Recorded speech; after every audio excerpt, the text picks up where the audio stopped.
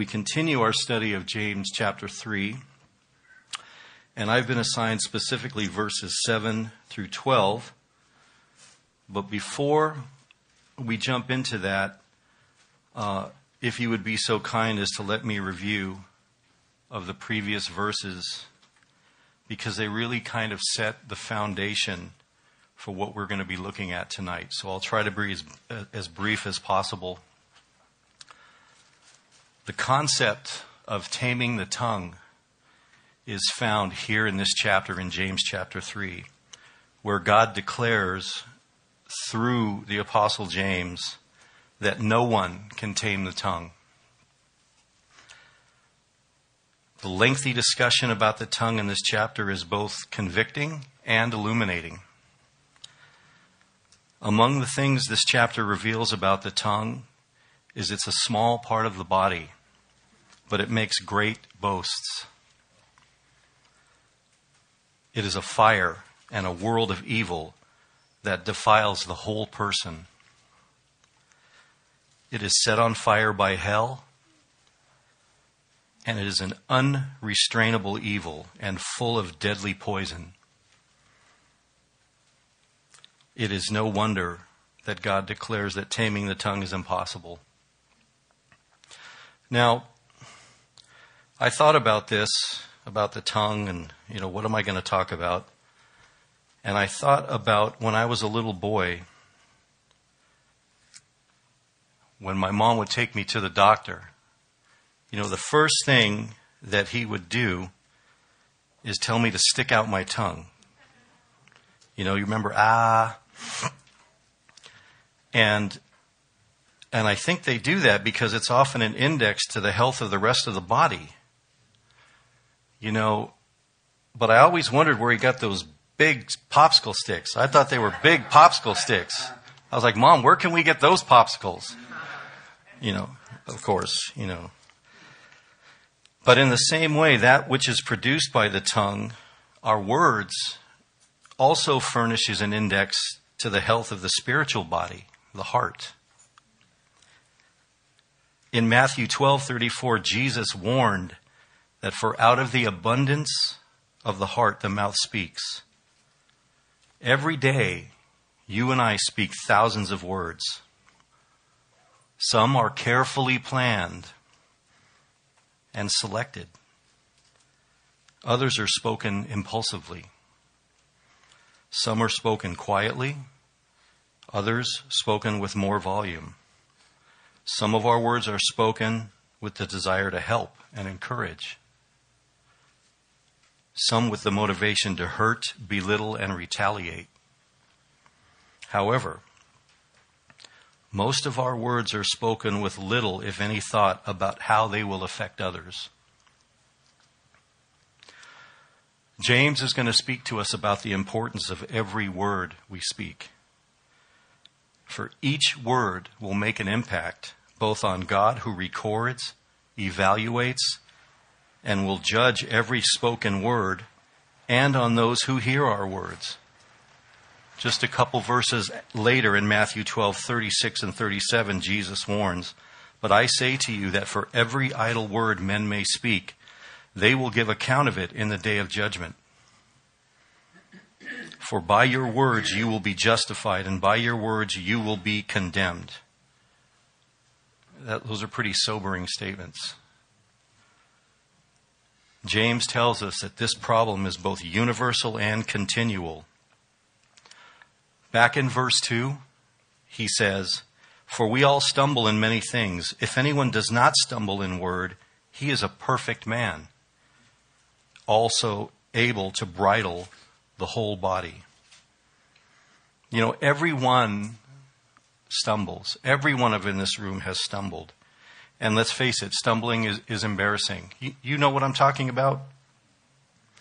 You're walking along, and your shoe catches something on the sidewalk, right? Some uneven part, and you stumble. And your first thought, almost subconsciously, is, I wonder who saw that. You're looking around, and then, of course, you put a little skip in your step, and you try to pretend that you did it on purpose, right? Or you go back and you kick that thing and you're like, oh man, So you all know what I'm talking about. But that's a blow to your pride, right? But there are different blows. Some are moral or character stumbles. And the consequences are much worse. One area in which we're most likely to stumble is in the area of speech. Because it's our tongues that reveal the conditions of our hearts. So the tongue then becomes a genuine sort of litmus test for the heart. Back in chapter 1, in verse 26, James says, "If anyone among you thinks he is religious and does not bridle his tongue, but deceives his own heart, this one's religion is useless." In other words, unless your supposed salvation manifests itself in the way you speak, your salvation is nothing but self-deception. So we would say then, as James said in chapter 2, that faith produces works, and one of the works that faith produces is speech to the honor of God. So in review, James makes 3 observations about the tongue. First, the tongue is small but powerful, verses 3 through 5. The tongue is very small in proportion to the rest of the body, but it can do great things. James uses 3 images to make his point. First, in verse 3, James says, "Indeed, we put bits in the horses' mouths, that they may obey us, and we turn their whole body." James wants you to think of this powerful horse, this big stallion, and how he can turn to his master's will by the use of a bit 6 inches long. Secondly, in verse 4, James says, "Look also at ships, although they are so large and driven by fierce winds and waves, yet they are turned by a very small rudder wherever the pilot desires." Think of a mighty ship. Think of the Queen Mary. Think of some of these cruise ships.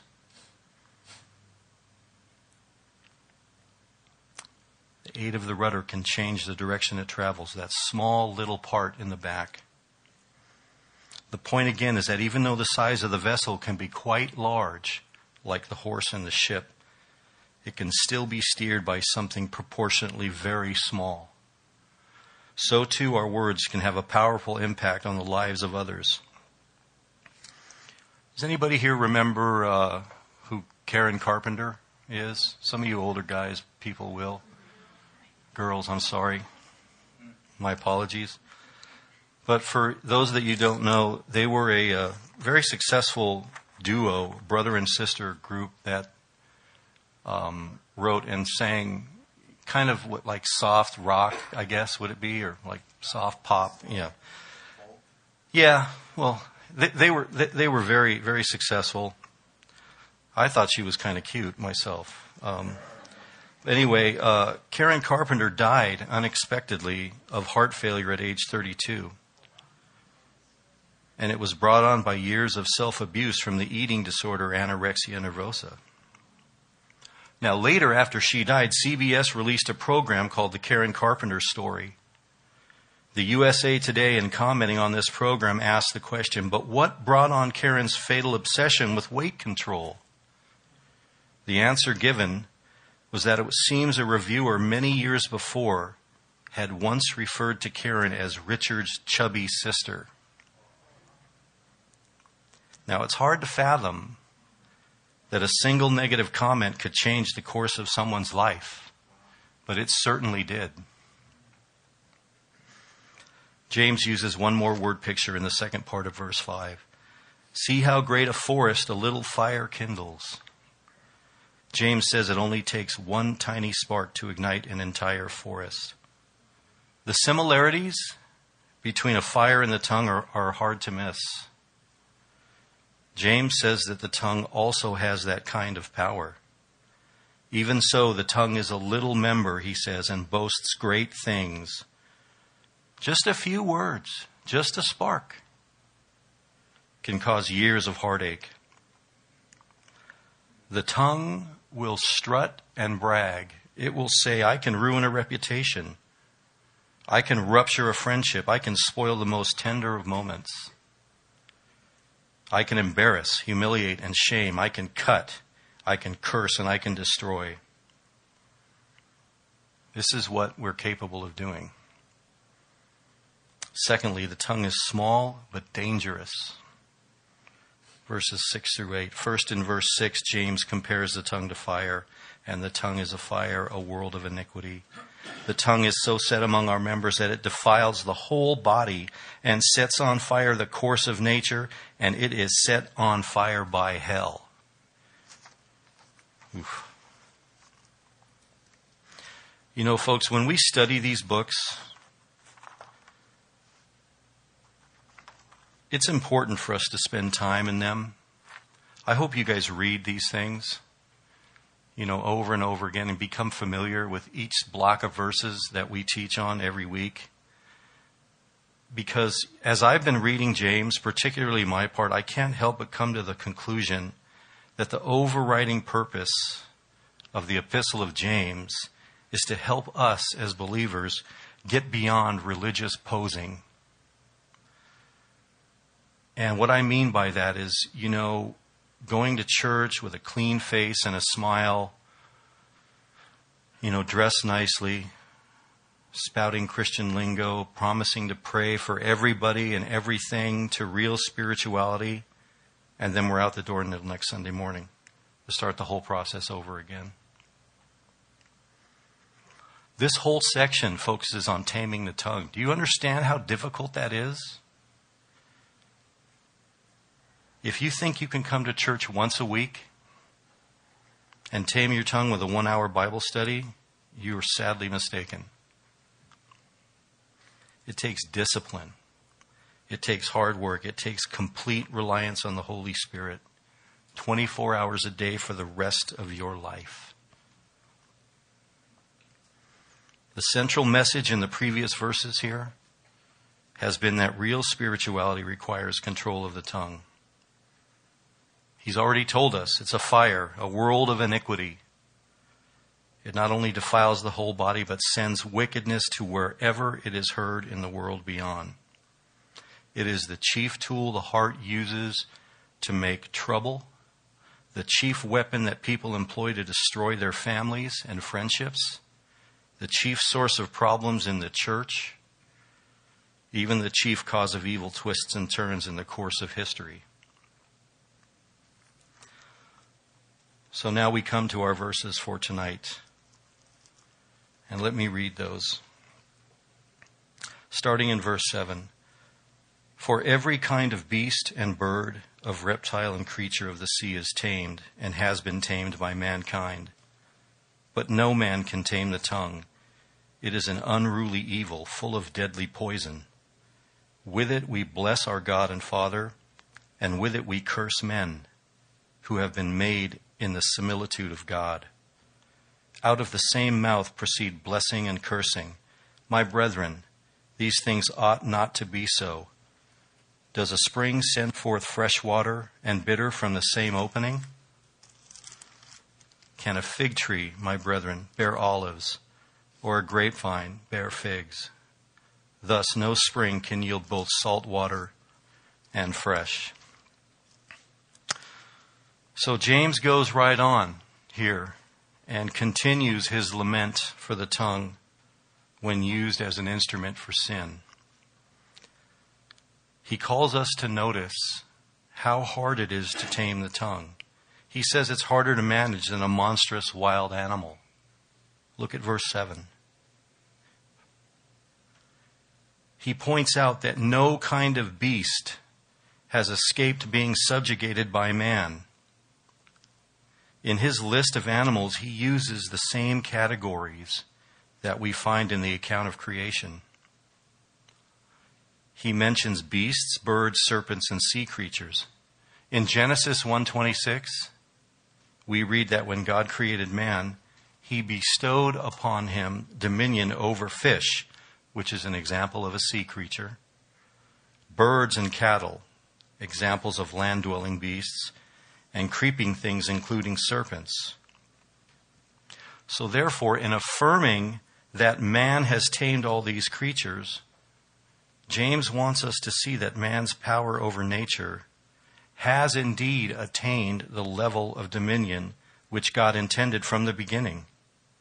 Now, James doesn't mean that man has made pets out of all of these animals, okay? Rather, he means that no kind of animal can prevail against man if man hunts it down, whether to kill it or capture it. Are you with me? Okay.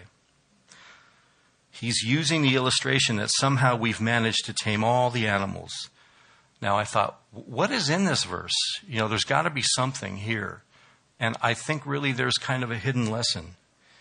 I started thinking, how do we manage to tame wild animals?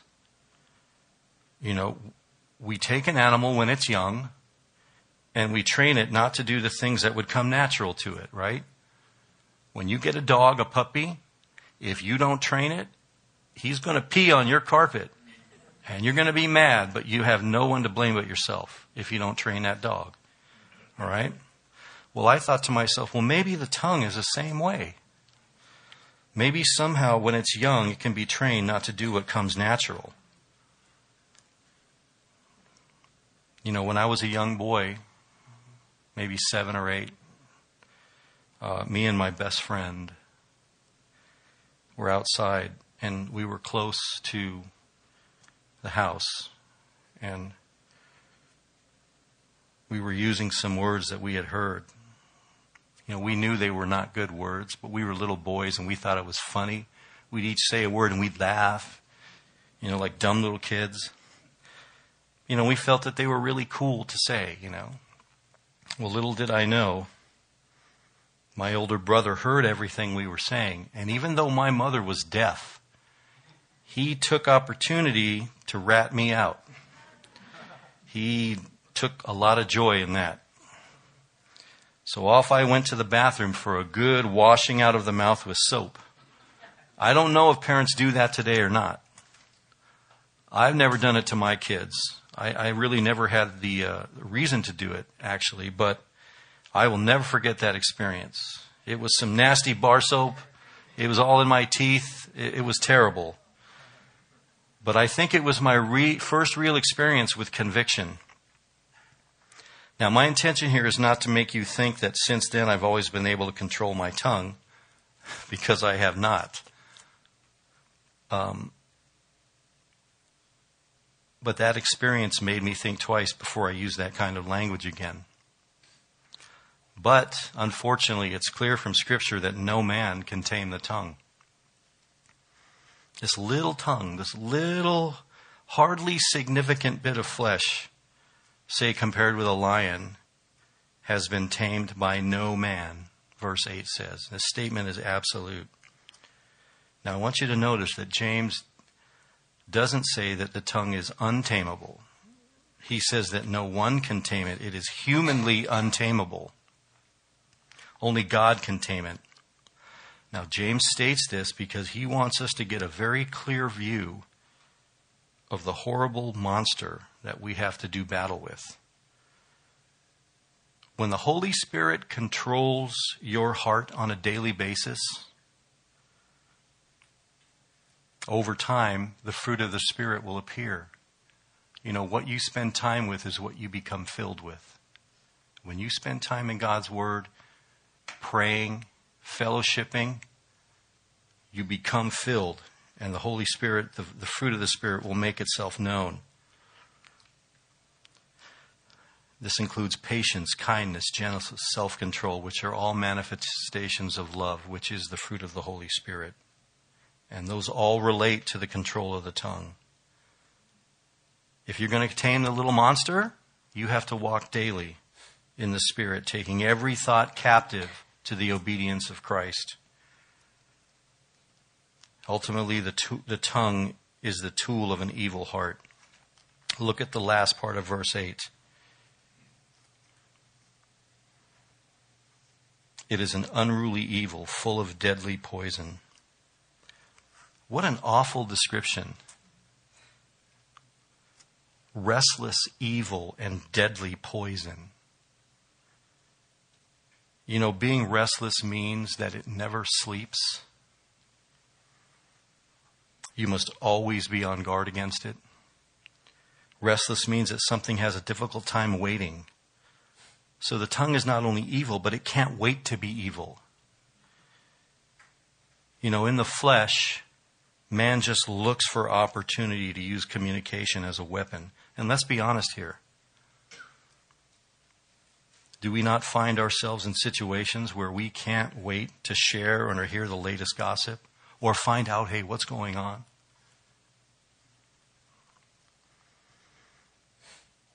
And not only can the tongue not wait, but when it lets go, it's a killer.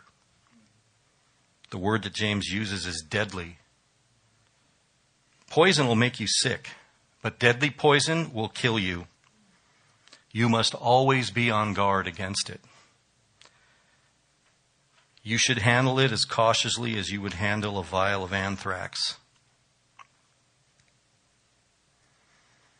He's already told us that it's evil and unruly, but now he adds that it's like the fangs of a poisonous snake. When we read this, we should allow James's words here, as elsewhere in the book, to paint a picture in our minds. He gives us one striking image after another so that we will not only hear the truth as conveyed by words, but will also see vivid pictures illustrating the truth. The picture in this verse is a man lunging like a serpent and biting his enemy, using his tongue to inject that deadly venom. James is teaching that although hate and anger seldom lead to actual murder, they often lead to deadly violence of another kind, to the use of words that assassinate reputation or demolish self-respect or trash another person's desire to be loved rather than hated. These are powerful words, but they really bring to light the awesome power of our communication. And I use the word communication because too often in our contemporary high-tech society, we hide behind texts and emails and claim to have not said anything. Lives are being affected by the quiet yet poisonous use of social sites and texting. You know, how ironic is it that man is able to harness the power of a raging river, to prevent flooding, to build a dam, or, to harness that power to produce hydroelectric power. Man has learned to harness the power of the atom for destructive and productive purposes. He has been able to subdue every kind of creature, from taking a little parrot and sticking him on your shoulder and having a conversation with him, to a guy riding on the back of a killer whale to please an audience. And yet with all this success in bringing things under his control, he is powerless to control his own tongue.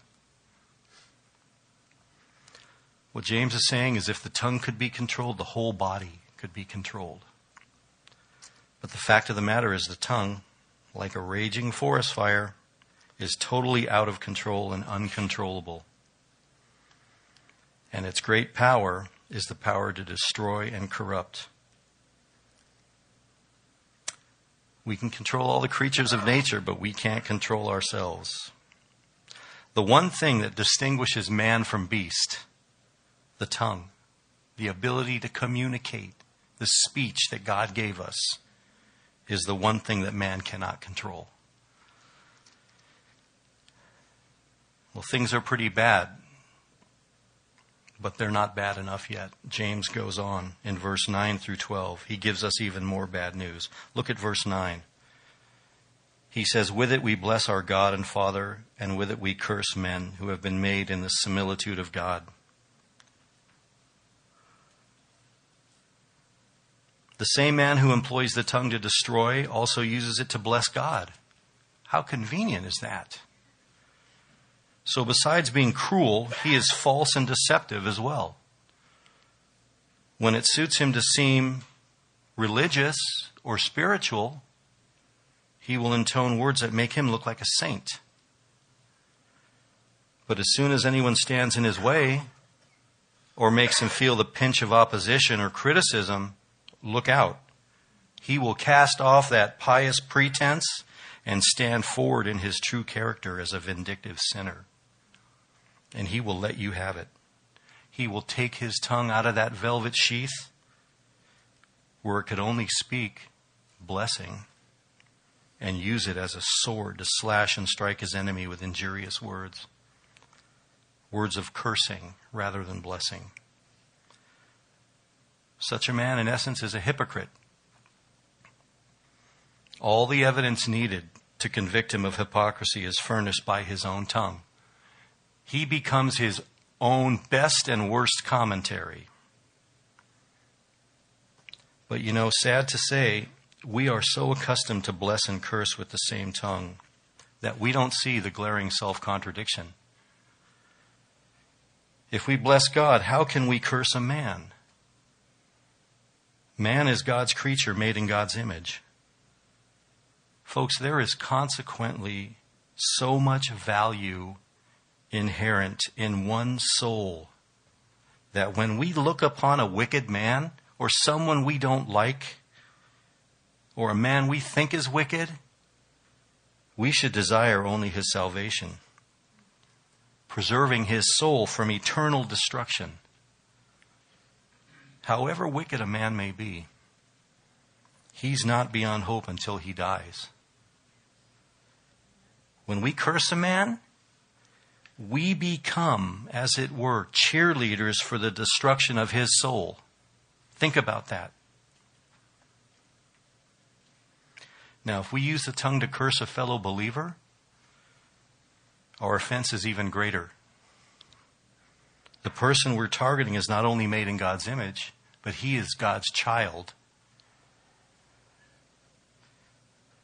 So if we feel that he's wronged us, we should have no desire to retaliate with harmful words. Far from it.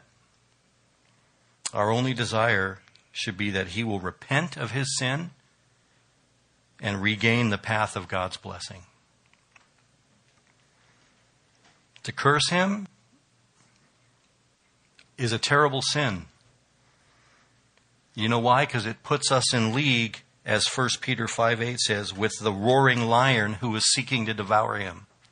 And who is that? You don't want to be in league with Satan.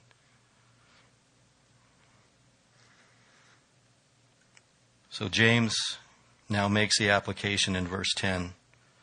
He says, out of the same mouth proceed blessing and cursing. My brethren, these things ought not to be so. So now he addresses his readers as my brethren. It's kind of an endearing term. Maybe to soften the rebuke that's coming. I don't know, but in other words, he says that among brethren in Christ there should be no such hypocrisy, employing the tongue for both blessing and cursing. In case you didn't know, Jesus really cares about our speech and the things that we say. God knows something about the powerful communication tool that we call language. It's clear from the way John begins his gospel. In the beginning was the Word. In Genesis 1, God speaks the creation into being. The final words of the book of Revelation are a warning about adding to or subtracting from the words of that prophetic book. Yet there are people, and I've met them, even Christians, who feel that words are really no big deal. I want to share with you a few stories about that, and then you can decide for yourselves whether words are no big deal or not. There is a small suburban town that's a suburb of Cleveland, Ohio, right on Lake Erie, that boasts a population of about 50,000 people, named Mentor, Ohio. In this pleasant beachfront community, it was recently voted one of the 100 best places to live by CNN and Money Magazine. In Mentor, there is also a high school, probably very much like the one you or I attended. In your schools, I'm sure you had guys like Eric Mohat. Eric was loud, obnoxious, and flamboyant. He sang soprano in the choir and liked to goof around in class. As a gag, he began carrying around a stuffed animal to class that got his own seat, and the girls in class, who he was mostly friends with, wrote stories and essays about the stuffed animal as the gag began to catch on. Eric's favorite color shirts were pink as well, and because of his loud and flamboyant behavior and dress, he attracted the attention of his classmates, who began teasing and name-calling, which later turned into more malicious talk. Oftentimes he was called homo and queer. Bullies once knocked a pile of books out of his hands on the stairs and said, "Pick up your books, homo." However, Eric was raised to be respectful and never let it get to him or retaliate. His peers all wrongly assumed he was gay, which he was not. And eventually their words took a toll. Eric Mohat shot himself on March 29th, 2007, 2 weeks before a choir trip to Hawaii.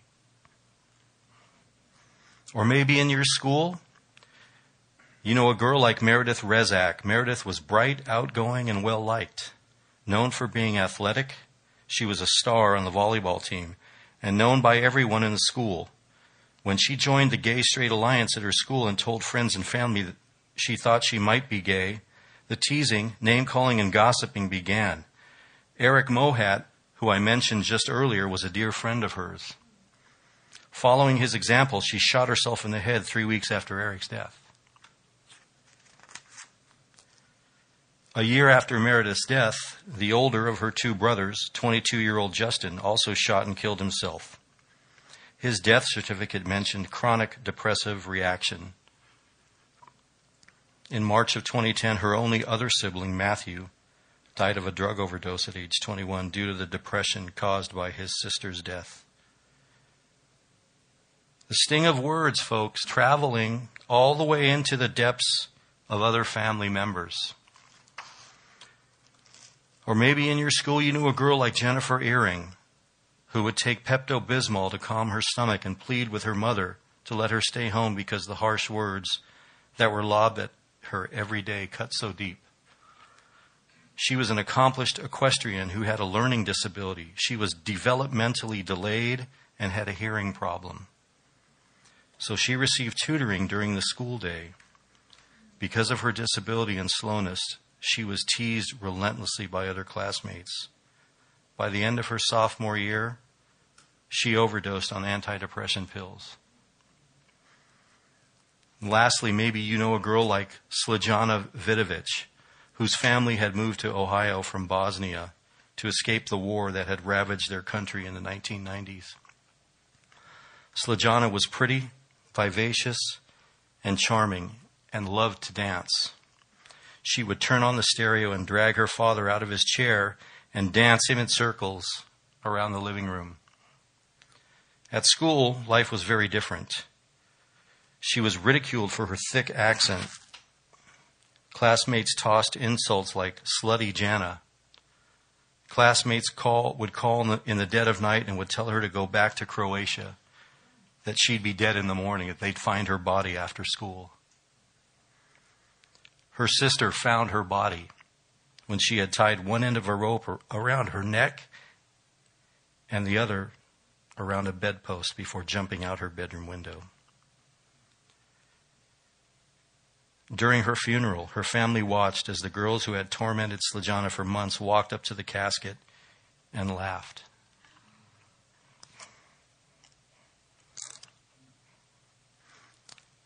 Four deaths, one school, all because of joking.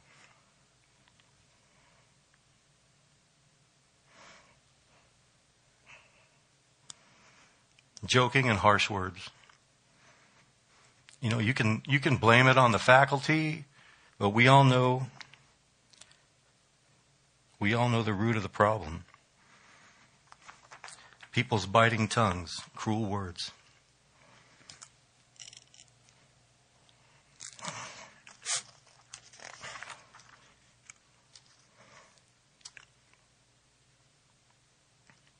You know, when we're under pressure, we find ourselves in trials that test our trust in the goodness and presence of God. We're tempted to use our tongue to vent our doubt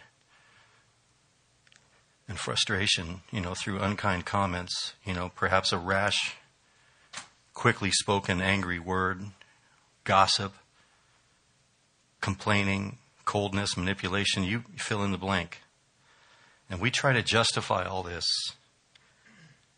by telling ourselves that our words are no big deal and that we're under strain and we need this outlet. Sometimes we try to hide behind the idea that I was just kidding. It seems we want to indulge our tongues, but not to carry responsibility for what we say. So we try to convince ourselves that they were just words. I didn't mean anything, so that makes it okay. These words are very sobering, aren't they? And we know the truth of them. I think we've all been deeply hurt or affected by a thoughtless word that's been tossed our way. And we've seen the long-term results of some of our own comments towards others. When we look around, we see a tremendous outpouring of thoughtless, unhelpful, critical, and undermining words. We've had to toughen ourselves up against the deluge, and maybe this is partly why we tell ourselves it's no big deal. We're tough, so we can take it. But James says it has deep scarring effects, and it's easily passed on, spread like poison or fire.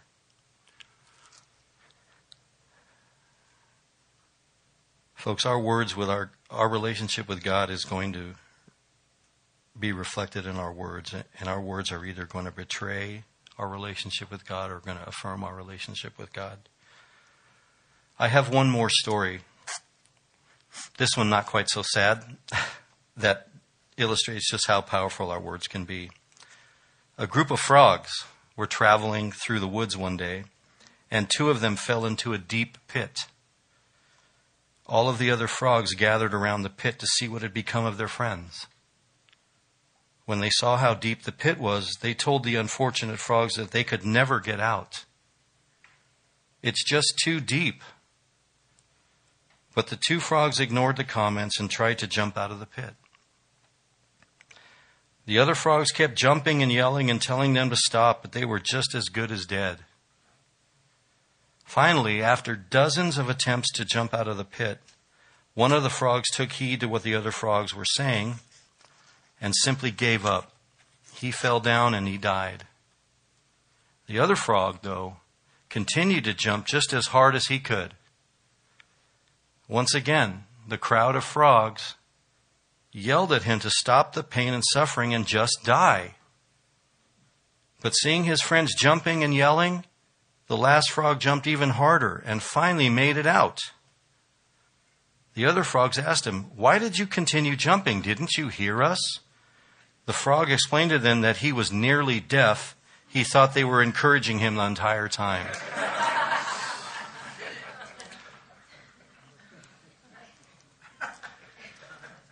This story teaches us that the tongue, the spoken word, has the power of life and death. Proverbs 18:21 tells us that. An encouraging word to someone who is down can lift him up and help him make it through the day. Proverbs 16:24 says, "Pleasant words are like a honeycomb, sweetness to the soul and health to the bones." Now, on the other hand, a destructive word can cause him to give up and quit. Job 19:2 says, "How long will you torment my soul and break me in pieces with words?" Anyone can speak words that's going to rob another of the will to continue in difficult times. That's easy. But special is the individual who will take the time to encourage another. Let me tell you guys, if you have a friend that has the gift of encouragement, you keep that friend. Because they are few and far between. Honestly, I know 2 people in my life, the whole time I've been a Christian, that I believe have the gift of encouragement. One of them no longer lives in this state. And they are special folks. They have a way about them that is just pure agape love. Because how we choose to deal with one another is up to us. We can be harsh, we can be loving. But we need to remember the tongue and its awesome power. As you know, my wife, Amy, and I are available after service, to counsel those who accept Christ.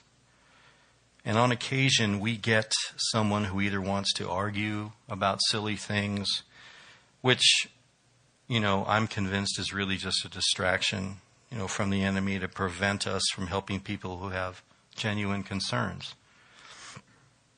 Or we get people who just really want to ask a specific question. And one particular young man asked me once if I thought it was okay for a Christian to cuss. This question is harder to answer than it initially seems. On the surface, one could easily say that passages of Scripture like James 1:26, Ephesians 5:4 indicate that it's not okay for Christians to use profanity. You could easily stop with these 2 verses and say, no, Christians should not cuss. But truly, that's really just scratching the topsoil of the topic. There are further, deeper considerations when you look at this subject. What is profanity? Who determines if something is profane? And what of Christian liberty?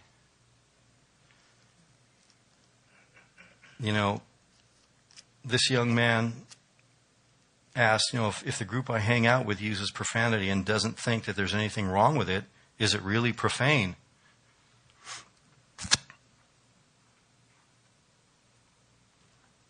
He and his buddies regularly cuss among themselves.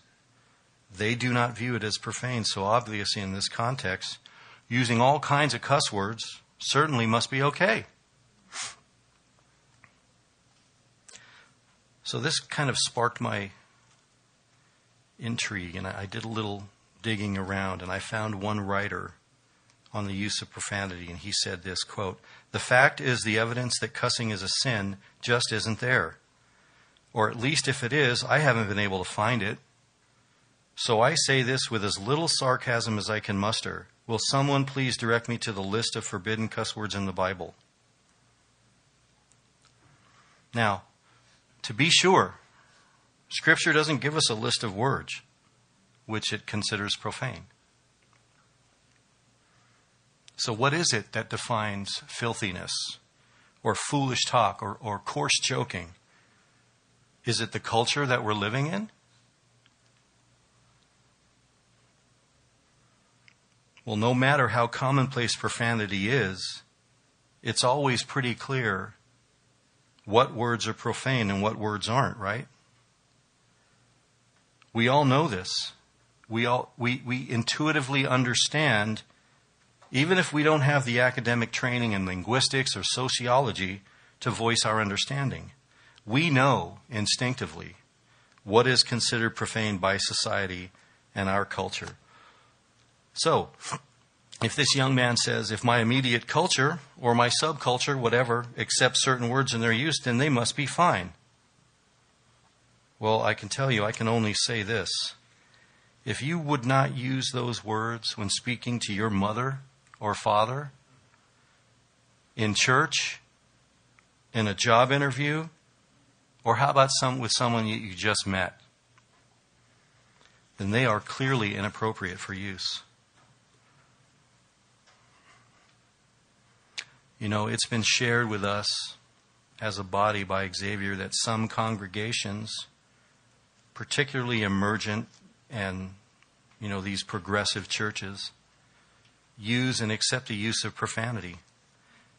And that they consider this as part of their witness, a way to reach those who may be put off by religious people. In fact, it seems to be a more and more prevalent course in many churches today to become worldlier in order to reach the masses. This is hogwash. Christians are not chameleons. We don't change colors to blend in to their immediate surroundings. We are to be lights in the world and noticed, but set apart through our word and through our actions. Paul tells us to be all things to all men, but without compromising the gospel. In addition, we need to always be aware of how our speech is going to be understood by those around us. Because as it is, the message of the gospel is going to offend many, for sure. But our use of language should not offend them at all.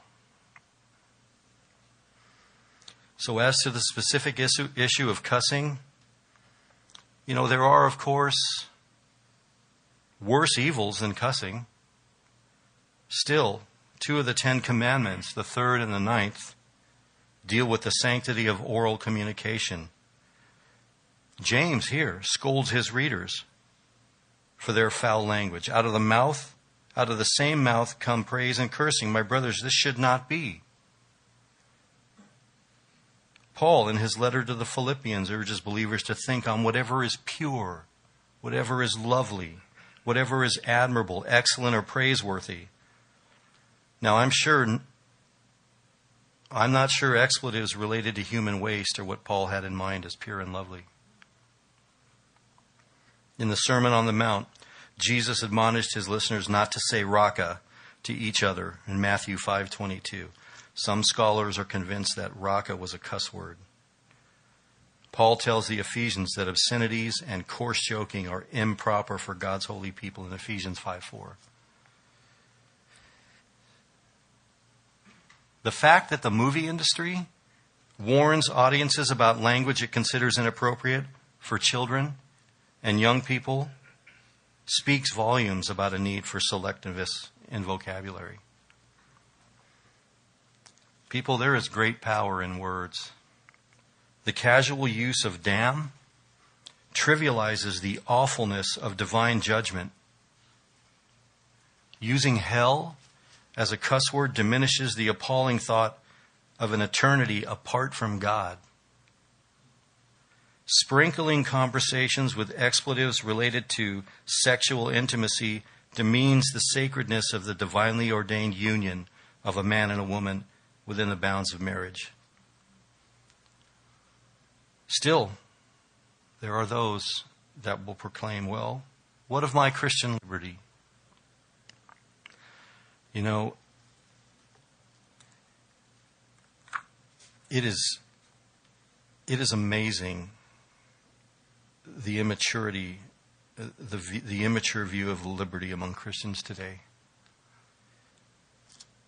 The idea of Christian liberty is becoming one of liberty as freedom from something rather than freedom to something.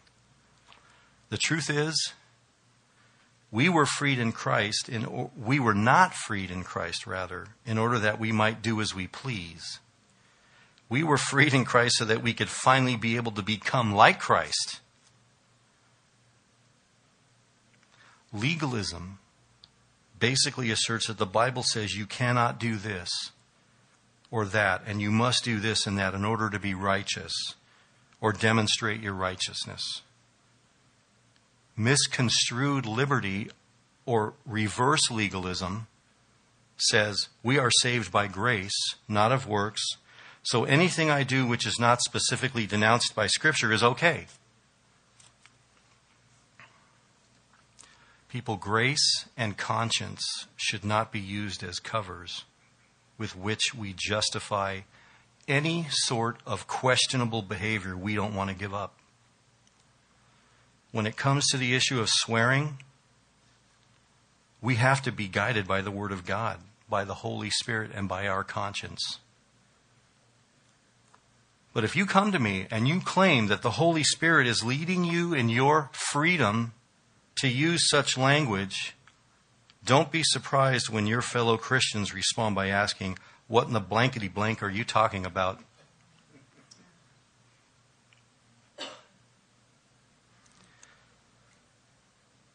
They will say, well, in the proper context, my Christian liberty affords me the position of enjoying these things. I would say that they have begun to take Scripture so lightly that suddenly it's okay to go right back to those things that we once did, said, or thought. Ephesians 2, 1-5 says, And you he made alive, who were dead in trespasses and sins, in which you once walked according to the course of this world, according to the prince of the power of the air, the spirit who now works in the sons of disobedience, among whom also we all once conducted ourselves in the lusts of our flesh, fulfilling the desires of the flesh and of the mind, and were by nature children of wrath, just as the others. But God, who is rich in mercy, because of his great love with which he loved us, even when we were dead in trespasses, made us alive together with Christ. By grace you have been saved. Verse 2, in which you previously walked according to this worldly age. What does it mean to have once walked according to this worldly age? You know, I think the context of this verse spells it out pretty clear, especially when you keep reading.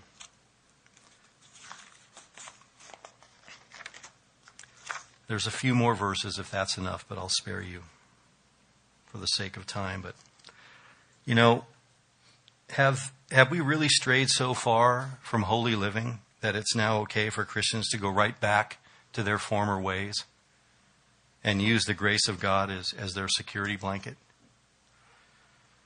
You know, to abuse our liberty to say and do whatever we feel like saying and doing, no matter who it offends. I don't buy that.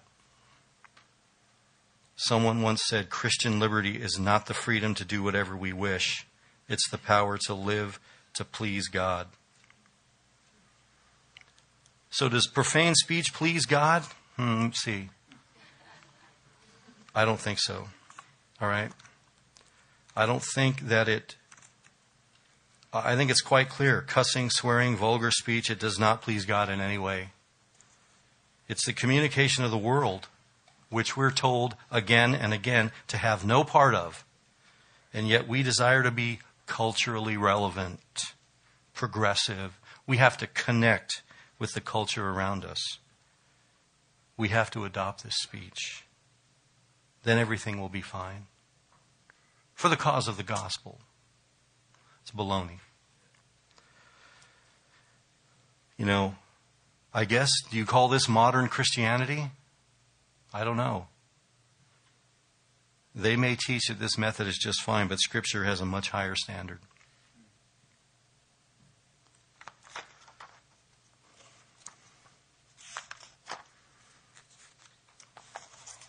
Lastly, it'll be brief. Verses 11 and 12. He goes on in verses 11 and 12 and asks the rhetorical questions, pointing out that what often happens among Christians is contrary to all of nature. Does a spring send forth fresh water and bitter from the same opening? Can a fig tree, my brethren, bear olives, or a grapevine bear figs? Thus no spring can yield both salt water and fresh.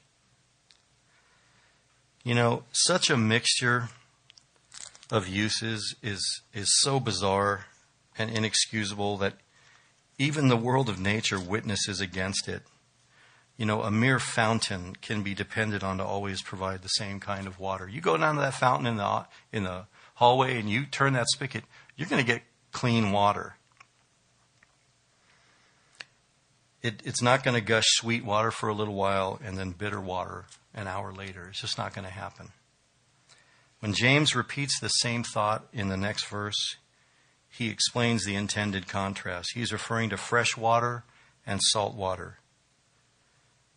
You know, for any given fountain, underground spring, either its underground sources have been invaded, by brackish water from the sea, or they have not. Salty outflow from contaminated springs represents nasty speech from a hateful heart. This imagery is appropriate because salt water is really a disappointing find when looking for pure water. You know, that's why somebody who's stranded in the ocean, even though they're so thirsty, there's an ocean of water, they won't drink that water because it'll shut their kidneys down and they'll die. So just as drinking too much salt water can sicken the body, so listening to evil words can damage the soul. There's a reason that we don't use the same pipes for our water and our sewer. Is Daryl here? No. It would be disgusting, right? Well, what does our praise on Sunday morning sound like to our holy God from the same mouth that gossiped and poisoned and complained all week?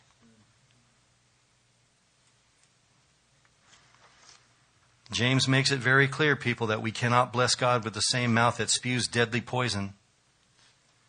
A fig tree does not produce olives, and neither does a gossip produce praise.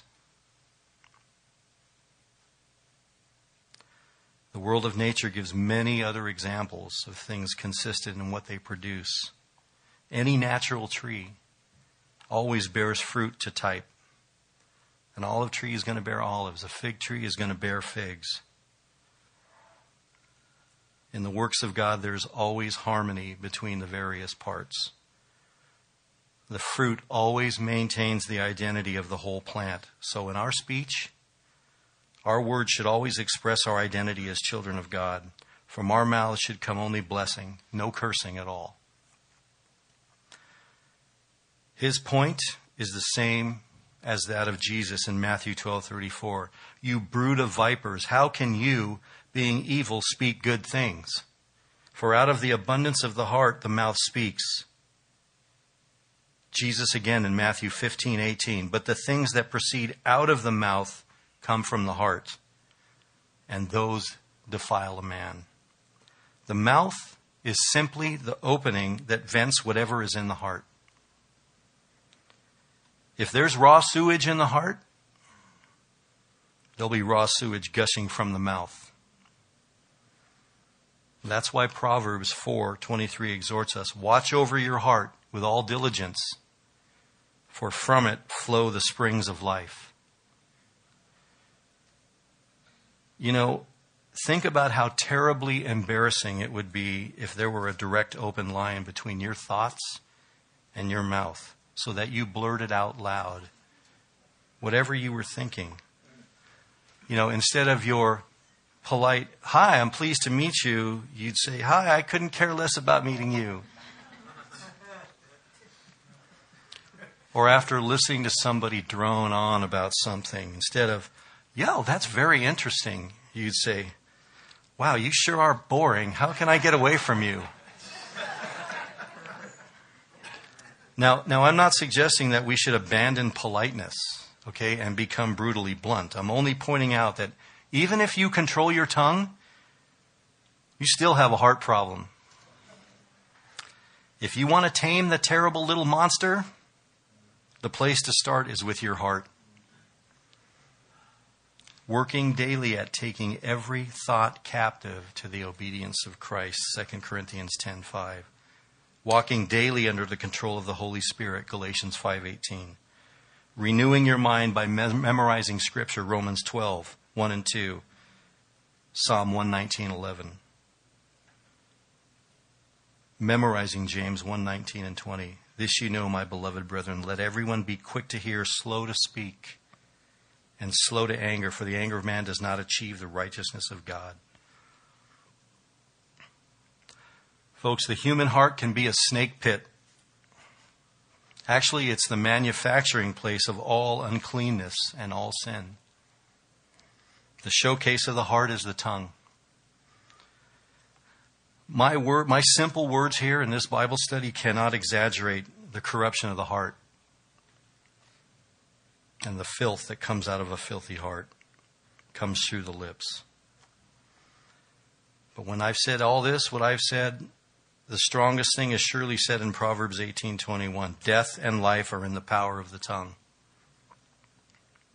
It would be nice if conversion resulted in a total makeover of their mouth, but it's just not the case. We do become new creatures in Christ, but we also carry around with us that old nature, which wars against the Spirit. And the tongue is one of the major battlegrounds in the war. We got to wage that war daily. You know, most Christians would shrink back from sins like homosexuality or molesting children or murder as being satanically depraved. Yet we tolerate gossip, slander, deceit, half-truths, sarcastic put-downs, and other sins of the tongue as if they were no big deal. James says that all such sins have their origin in the pit of hell. They defile the one committing them. They destroy others. Words are important. We use words to communicate with our friends and family. We use words to conduct business. Sam uses words to put praise songs together here. We use words to discipline our children. Pretty soon, politicians will use words to convince you that they're the best candidate for the job. Words, they're a huge part of every aspect of our lives. You know, the average person says about 16,000 words a day. That's a lot of words. And unfortunately, anything that there's a lot of begins to be undervalued. The value of something changes based on how much of it there is. You know, when I came in the room tonight, I went over there and I looked at that donut box. There were 19 donuts in that box. And I saw people, they were talking for a while, and a few people went over there and got their donut, and then a few more, and then, you know, by the time we're starting, there's probably only a few donuts left. And then they seem precious. You'll probably rush over there and see if there's one after the service. Right? Because we hear and use so many words every day, they don't mean much to us. But we should see them as precious. Maybe we think only the really important things we say are significant. Or maybe we think only what we write down. Or only when we have ground-breaking conversations. Or only when we say what we really think that our words matter. I think our verses tonight communicate something very different. The Lordship of Christ has no boundaries, people. There is not an area of your life that you can rope off and tell Jesus, not here. That means Jesus is Lord over our sentences. You know, I came under severe conviction while putting this study together, to the point where I had to stop and break down and go repent. And I hope this message encourages you. I hope it convicts you. I hope that it brings fruit in your life. Because foul language and coarse joking and all that stuff, the only proper context for using such language is from the lips of a man at enmity with God, walking according to the lust of the flesh, according to the ways of the world, defending his pride. It has no place coming from the mouth of a man or woman professing to love Christ. Father, thank you for tonight. Thank you for your word. Thank you for the real truth that comes from your word, Lord. Father, I pray for every person here that you help us to take this and to go forward, Lord, and to be better people. Help us to love one another, Lord. Teach us how to love each other.